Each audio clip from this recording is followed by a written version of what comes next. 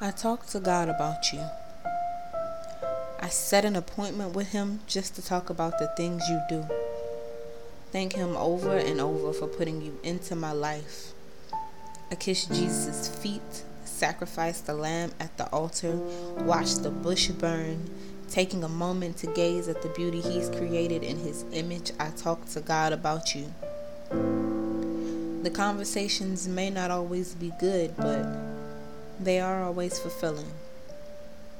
He lets me know day by day that you were meant to be a part of my life, a part of this life. That we may have been souls intertwined in another lifetime and find each other in this one as well. Reminds me that faith without hard work is dead, and I have faith in us.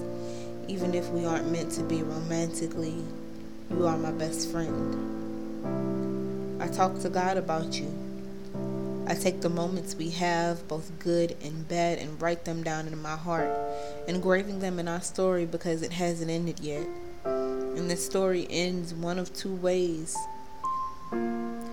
Me crossing that threshold and meeting my God on that other side, or us not making it that far and being a lesson in one another's life. Either way, I'll still talk to God about you.